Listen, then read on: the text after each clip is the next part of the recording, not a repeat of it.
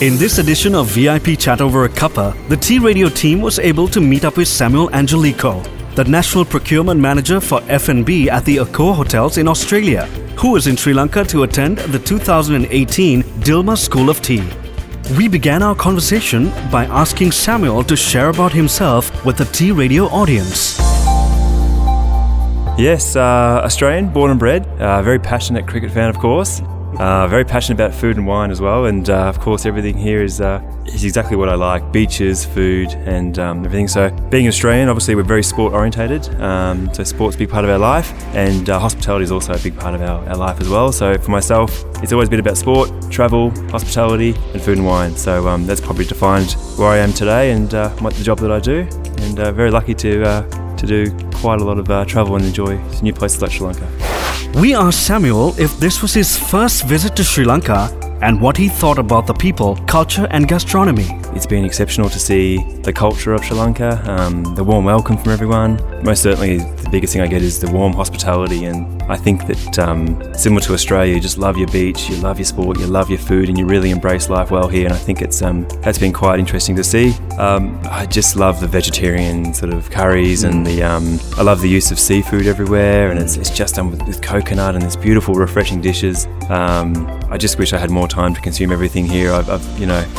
We asked Samuel how he came across the Dilmah brand. Dilmah to me has always been through promotions and cocktails, sort of incentives and various activations that they do in training and developing people. It's sort of how I first experienced Dilmah.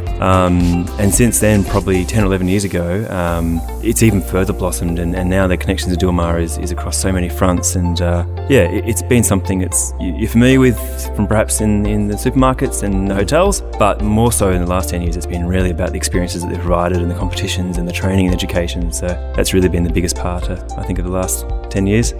We asked Samuel which variant and flavour of Dilmah tea he personally preferred. So there's not one particular range or tea for me. I think everything has a great little spot and a great little play, and I think it gives you complete flexibility to use such a big range, whether it's cooking or it's mixology or it's pure tea drinking. I think it's hard to have a favourite, probably like having a favourite child. You just simply couldn't have one, I don't think. Being a music-based radio station, we asked Samuel what his musical preferences were. I just like everything with a bit of beat and movement, I guess.